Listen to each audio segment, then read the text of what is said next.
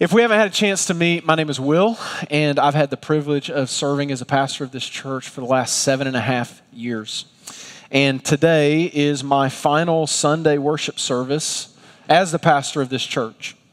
Now, to be clear, I will be here this Saturday for our Christmas Eve service, and I will be serving as pastor through the end of the year, which means the next 2 Wednesday prayer gatherings, I'll be there, okay? So this is not the end for me, but this is the last Sunday service that I have an opportunity like this to open up God's Word and teach to you from the Scriptures. And I've been thinking a lot about what I should say in this moment. And my first thought was, what's the last thing that I want to teach these people? What's the last lesson I want to leave them with as their pastor? But the reality is, the more I think about it, in this final moment together, I don't know if there's anything left I can teach you. I hope that I've been faithful in teaching the Scriptures over the last 7.5 years, and it's like cramming for a test. If you're trying to learn something the night before a test, you probably didn't do a good job all semester to begin with. I hope I've been faithful in teaching the Scriptures over the last 7.5 years. And so today, I don't want to teach you anything new or give you any final lessons. What I want to express to you today is what you have taught me. I remember the very moment that I became a New Yorker. We sold nearly everything we owned. We packed what was left of our belongings in a U-Haul, and I drove all the way across the country. And after 2 days of driving, I finally reached the Verrazano Bridge, where I realized for the first time that back then it was $16 to cross. I said, we're not in Kansas anymore.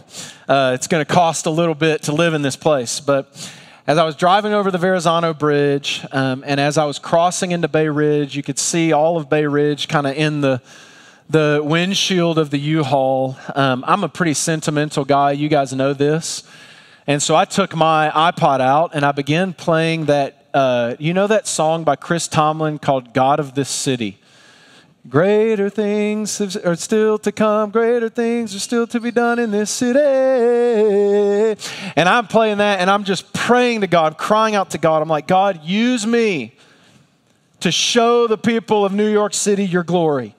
God, use me to teach them something.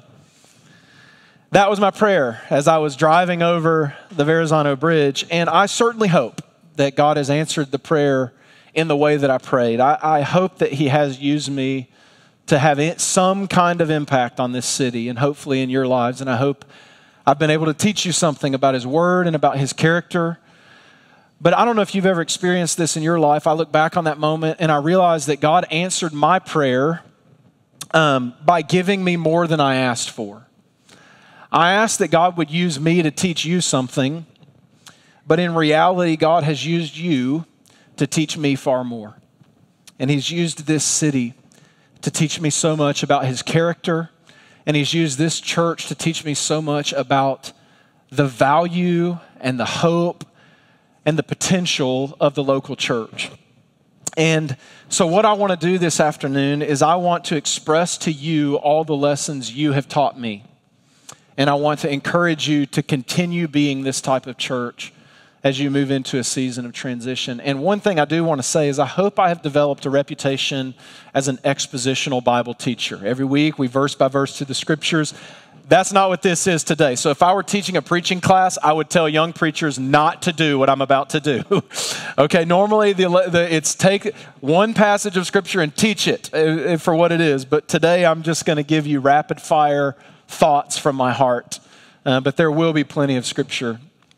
The first thing I want you to see is, the first thing I want to express to you that you have taught me is that God multiplies our humble gifts for His glory.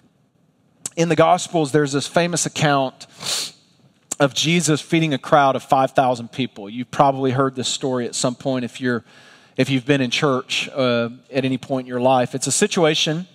There's thousands of people. They're there to hear Jesus preach. They want to see what Jesus is all about. And the disciples look at lunchtime and everybody's hungry. And you know what happens when people get hungry and there's no food? There's a word for this. They get hangry. And so there's crowds are rustling and everything. And the disciples look out over the crowds and they start to panic. They turn to Jesus. They, Jesus, how in the world are we going to feed all these people? We don't have any money. We don't have anything. And in John chapter 6, for those of you who are in Crossroads students, you all missed this in the Christmas party today in the trivia question. One of Jesus' disciples came up to him and said that a little boy has brought something. You students, you remember this? There was they did trivia today at their Christmas party. And the question was, who was the disciple that found the little boy with the loaves and the fish? The answer is Andrew. The answer is Andrew. But in John chapter 6, verse 9, Andrew comes and says to Jesus, Jesus, we don't have a lot, but there is this one little boy who has 5 barley loaves and 2 fish. But then Andrew says, but what's that for so many people? What can this small little humble gift of fish and bread, how can this feed so many people? It's too small. It's too humble of a gift. But John chapter 6, verse 10, Jesus said, have the people sit down. Jesus then took the loaves, and when he had given thanks, he distributed them to those who were seated. So also the fish, as much as they wanted.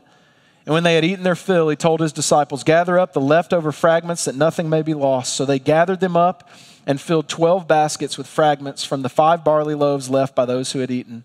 When the people saw the sign that he had done, they said, this is indeed the prophet who has come into the world. The boy has 5 barley loaves, 2 fish. And the question Andrew asked was, what is this for so many people? But the lesson of the scriptures is that in the hands of the Lord, little offerings are much. And in the hands of the Lord, even our smallest gifts can give witness to his glory. And I have seen this same story play out so many times over the years at Crossroads. Moments where we look out over our city, we look out over our neighborhood, and we say, how are we going to feed these people? How are we going to reach these people? How are we going to love our neighbors? How are we going to serve our neighbors? How are we going to demonstrate God's glory? How are we going to make it through COVID? How are we going to do this when we're just a little church in Bay Ridge, Brooklyn? We have an average budget. We don't have a building. How are we going to do this? How can God accomplish mighty things to look like if we saw 150 of our neighbors come to an Easter extravaganza and we're able to bless them and their families? What would that be like? And we were all like, well, that's a lot of people. I don't know. It's just us. It's just us. But we gathered that week before the event in our office. We crammed the office full of people and we began to pray this big, bold prayer. God, send 150 of our neighbors. Could you do that? We need 150 neighbors. And for those of you who are here, you realize what a bold prayer that felt like. That felt like we were asking God for a miracle. And then I remember for that Saturday, it was time for the extravaganza. Our leaders had said, Will, you've done everything we need you to do. You just stay out of the way. You hang out. You come, show up at 1 o'clock when the event starts. We don't need you, And then I was relaxing with my kids. My wife was serving. She was volunteering that day. And then I got a call from one of our leaders that said, Will, you've got to get here right now. I said, what's going on? They said it's an hour and a half before the event starts and there's already 400 people lining up. We don't have enough eggs. And so what I did, eggs for 400. And she said, all right, I'm praying. She got her little prayer chain of people praying. And then what I did is I was on my bike and I went to every pharmacy, every 99-cent store in this neighborhood. And I'm not kidding you. I was driving down 3rd Avenue on my bike with bags. This was back in New York when you could still get plastic bags, Can't do that anymore. But I had just bags on my handlebars with every single plastic egg in this neighborhood. And we got there, and by the end of that day, 1,000 of our neighbors had showed up. Many of you, that's where you heard about this church for the first time. And every year, that event has just continued to grow. It's how we've reached so many people in our neighborhood. It's one of the ways that our neighborhood knows that there is a church in this city that loves them and cares for their family. And God, and every year, your little humble gift of our offerings to pay for that, your gifts to give up your Saturday to face paint or lay out blue tarps and handmade signs and hula hoops and games and running up and down the hill dressed in a Sonic costume. All of those things, little humble gifts God has multiplied those things in such incredible ways to give witness to his glory throughout this neighborhood. I think about our opportunity fund that we have as a church. You know, we're a church of less than 200 people. But a few years ago, we said, hey, we've been portable for way too long. We've been renting facilities all over this neighborhood. We met in so many different places. And we just began to feel like God was leading us to start saving so that we could have a down payment or have some money to put toward a lease or for the purchase of a facility one day. And we asked this church, and this was in the middle of COVID, when COVID, 40% of our church had left the city. And it was just a few of us left. And we said, would you guys consider giving? There's no building to give to. There's no vision. We just simply want to be ready if God puts an opportunity in front of us. And we said, would you give to an opportunity fund? And this little church raised over $400,000 that year.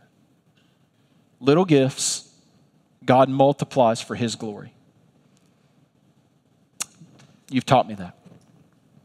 Second thing that this church has taught me is that prayer is the engine of the church.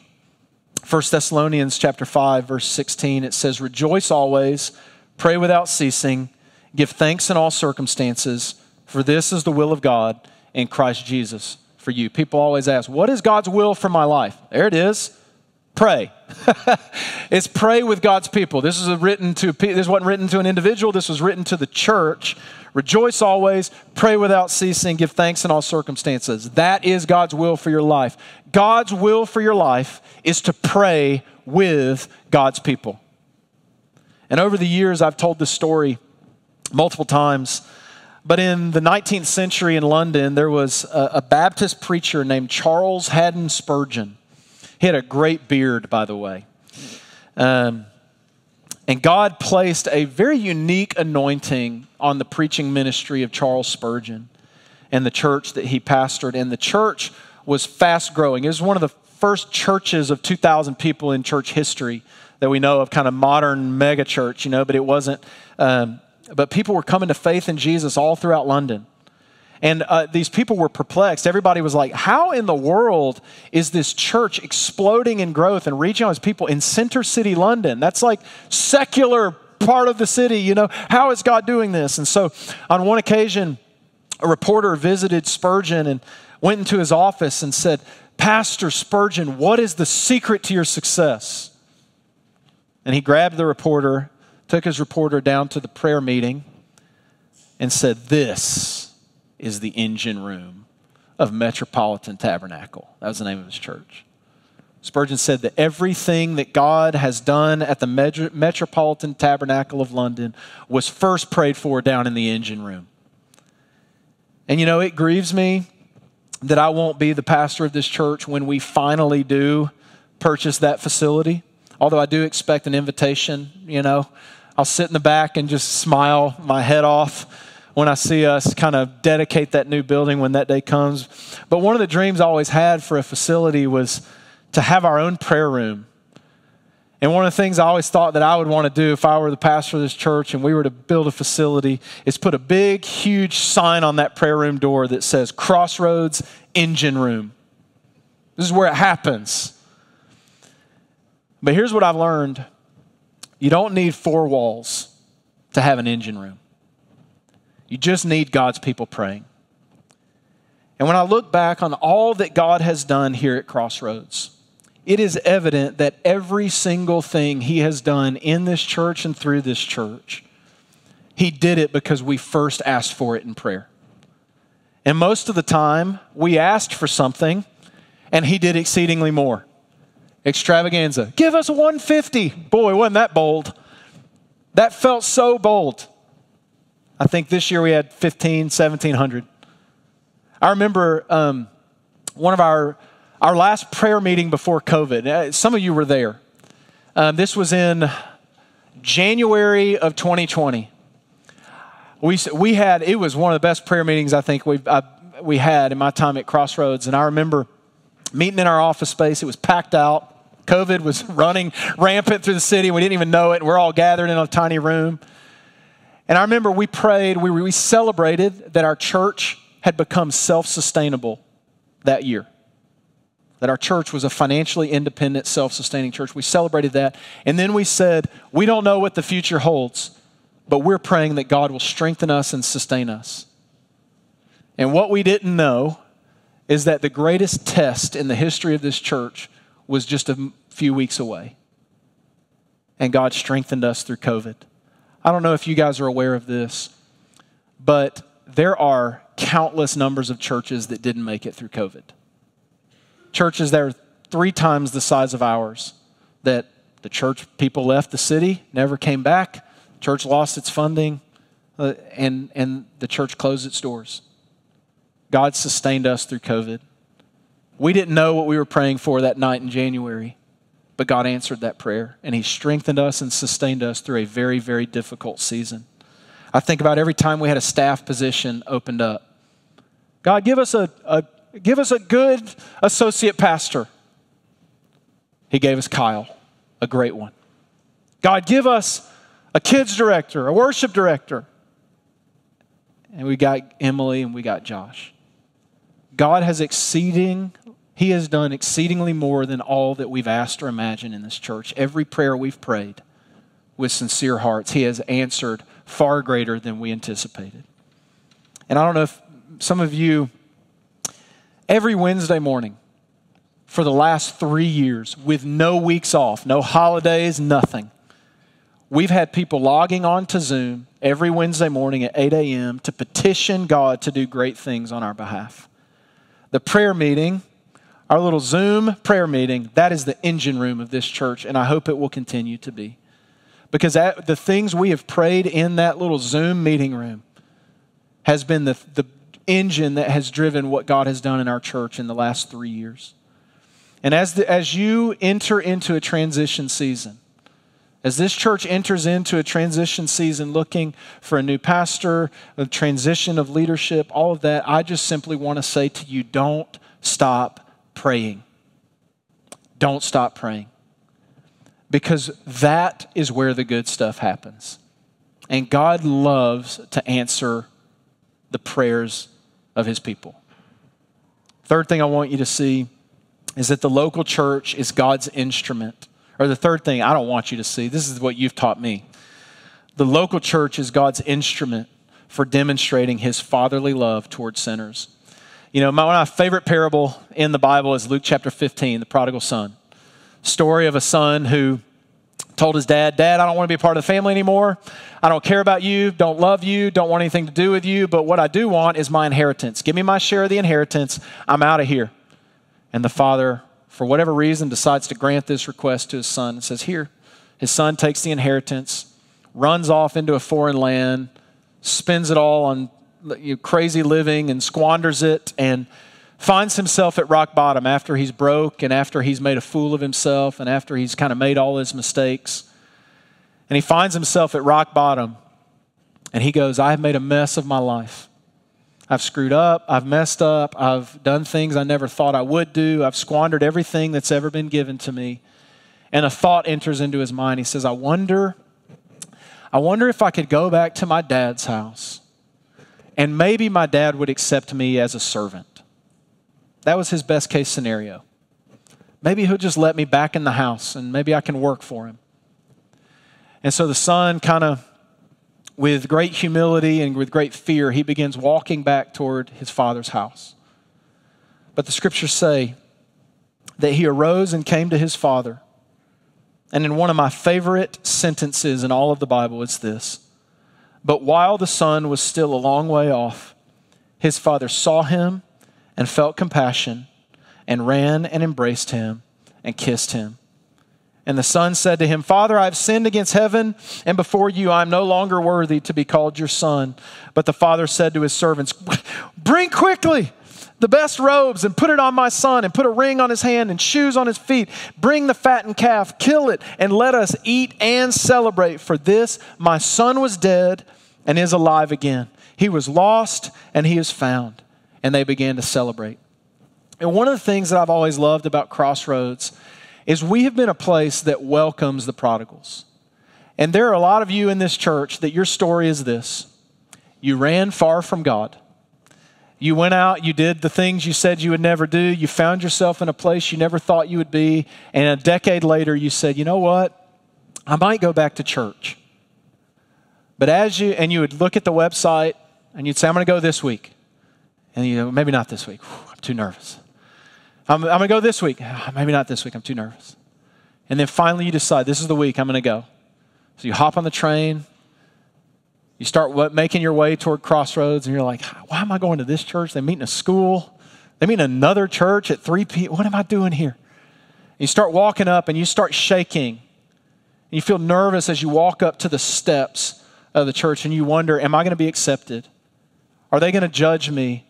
What's going to happen to me when I enter through these doors? And you are met by Wanda, our First Impressions team, and they give you a hug, they embrace you, and they say, we are so glad you're here. And the walls fall down, and you experience the grace of God through the people of God. And I hope that has been the story of some of you in this room, that you came here, you were afraid of what we might think of you, but you came and you felt the love of God through Wanda, through our First Impressions team, through our groups, through our people, through our kids team. And you found a home at this church, I hope. And as you found a home here, you were able to surrender your life, to repent, to turn from your sin and find hope again, all the while experiencing love and welcome here in our church. Another thing that you've taught me is that the greatest work of the local church is hidden. The greatest work of the local church is hidden. In the Sermon on the Mount, Jesus said, beware of practicing your righteousness before other people in order to be seen by them, for then you will have no reward from your Father who is in heaven. Thus, when you give to the needy, sound no trumpet before you, as the hypocrites do in the synagogues and in the streets, that they may be praised by others. Truly I say to you, they have received their reward. But when you give to the needy, do not let your left hand know what your right hand is doing, so that your giving may be in secret, and your Father who sees in secret will reward you. One of the most superficial ways you can judge a church is by how good the music and the sermons and the programs are.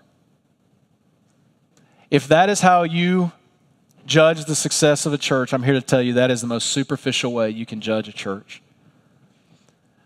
What I have learned from this church is that the greatest work of the local church are the things that are never seen. The best things that a local church has to offer is not sermons and songs and programs, although those things hopefully are very good. Hopefully you've heard a few good sermons over the last 7.5 years. I sure hope so. But the best thing that any local church should have to offer is faithful people doing generous things behind the scenes, caring for one another. I can't tell you how many times that I have found out from other people months after the fact, the incredibly generous blessings that people in this church have offered to one another. I mean, it's like I'm the pastor of the church. I feel like I should know everything, right? And then I find out 6 months later, it's like, oh yeah, I fell on hard times, and this person paid my utility bills. This person in the church paid my rent for 2 months. Many of you know this. Many of you have fallen on hard times, and another church member has quietly paid your cell phone bill, watched your kids, brought you groceries, wrote a handwritten note of encouragement to you, sent you a text message telling them that they're praying for you. Perhaps you had a time where your growth group rallied around you to support you and your family. Perhaps someone in the church has offered to read scripture with you, to teach you how to read your Bible, to teach you how to pray, to mentor you. This is the local church at its very best. Not this, but it's you loving one another behind the scenes, not for applause, not so we can put it on the website or on Instagram or whatever, but just because God has commanded us to love one another. Jesus even said that the way that this city, the way that the world will know that we are his disciples is not by the sermons we preach or the songs we sing or the cool things we do, but by the way we love one another. And goodness gracious, Crossroads, you love each other really well. And I've been on the receiving end of this love more times than I can count. You know, the first few Christmases and Thanksgiving that my wife and I were in New York, We were far from home, didn't have any family here. And Andy and Eleanor Latouche invited us into their homes, cooked us dinner, and treated us like we were part of the family on those holidays. One time, my family had a bad sickness go through our home. We were all sick from, little Annie all the way up to me. And I remember Kathy Garrett brought a huge bowl of chicken noodle soup that fed the whole family. And she said, "This should make you feel better." I remember a few years ago when I was in the hospital and I wasn't sure if I was going to make it.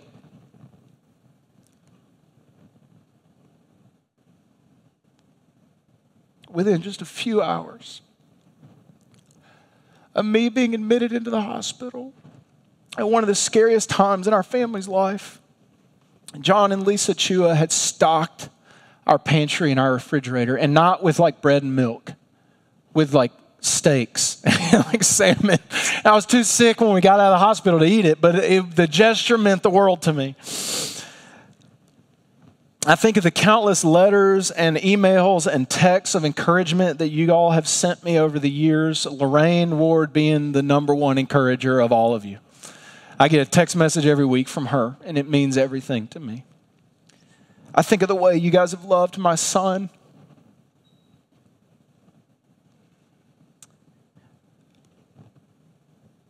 You guys, thank you. That's the local church at its best. The quality of a local church does not depend on who the pastor is. It's the people. It's the people.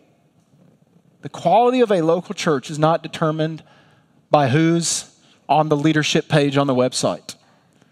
It's determined by the people in the pews loving each other well.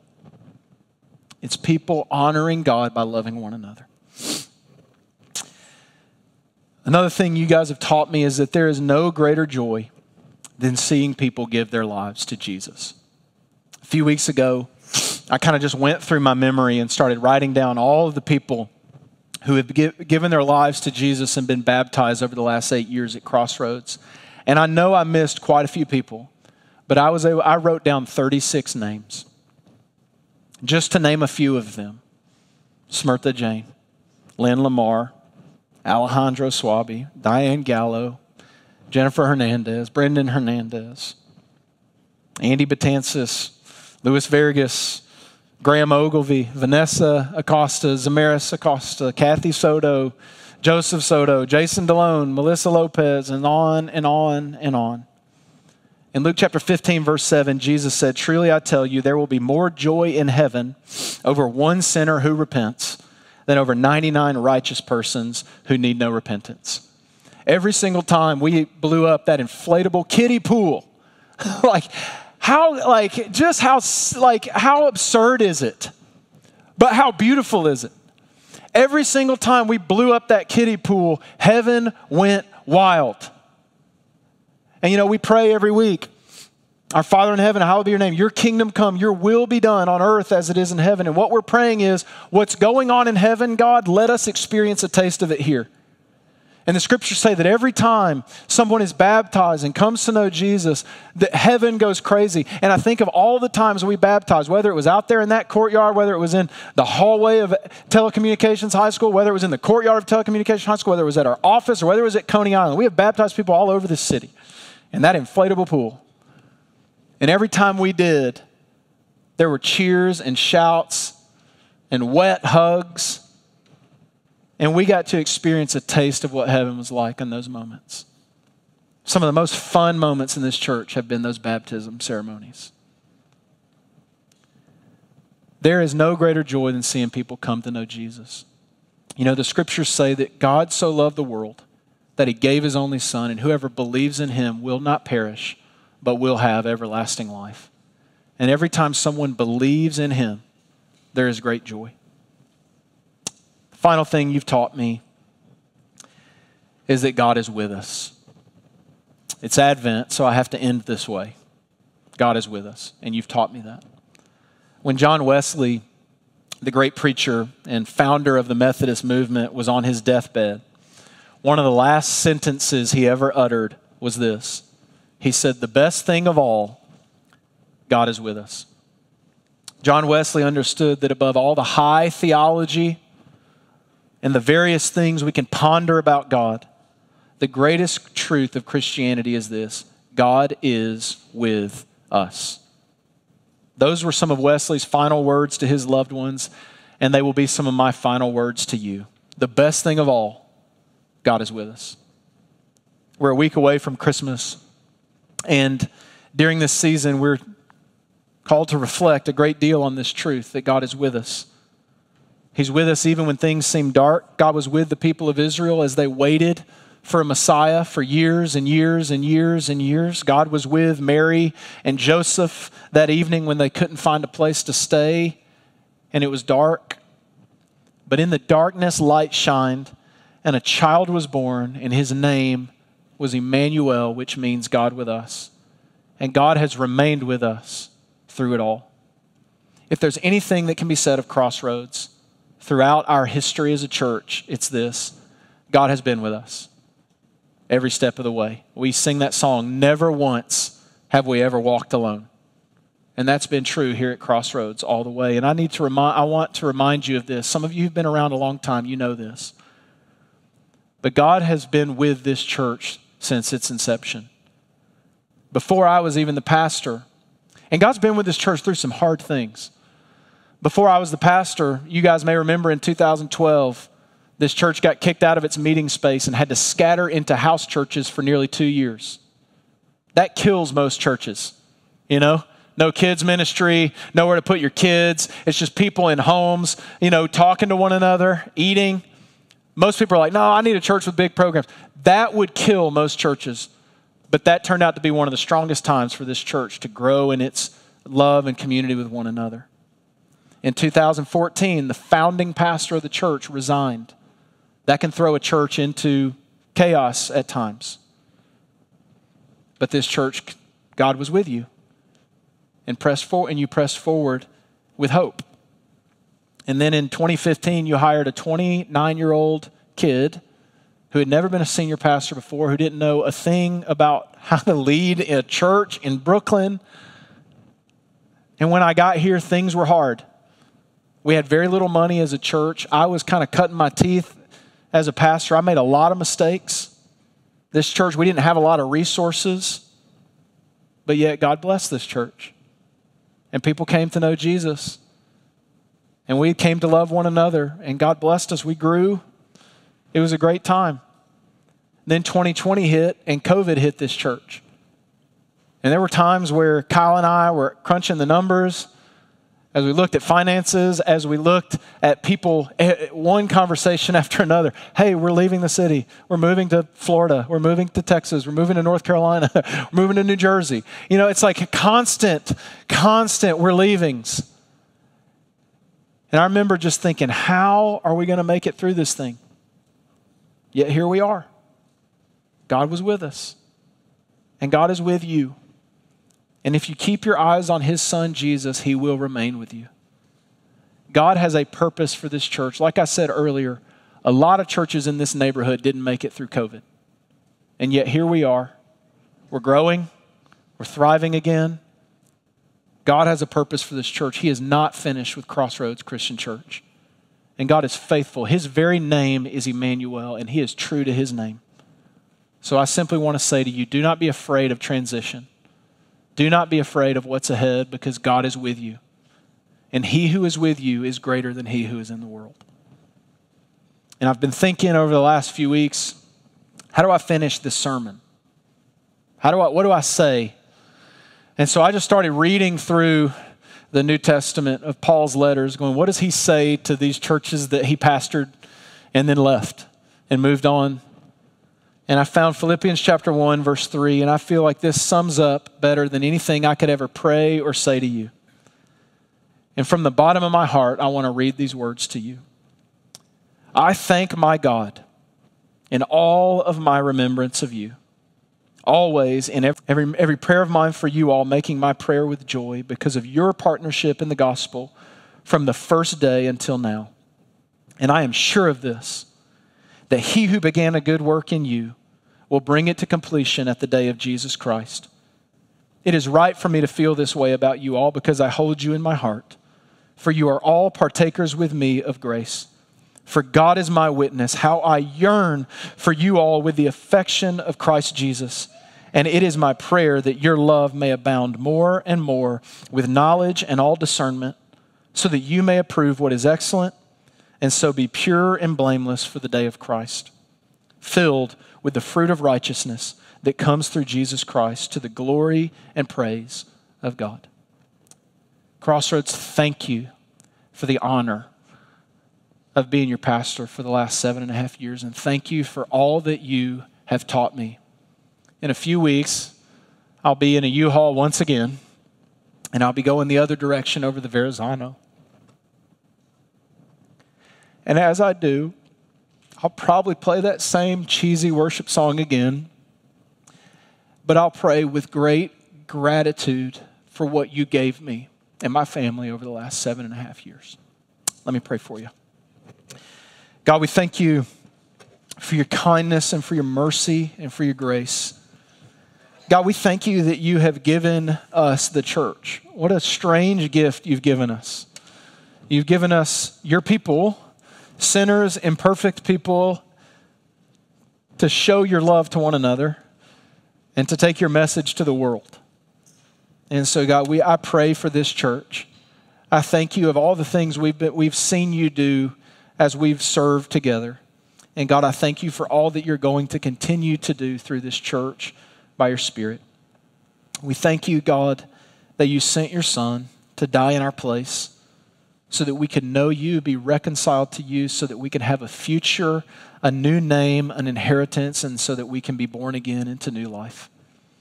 And so, God, thank you for the memories, but more than anything, thank you for the mission that you've given this church. And I trust and I'm confident that you who began a good work in this church, you will be faithful to complete it in the day of Christ Jesus. And it's in your name we pray. Amen.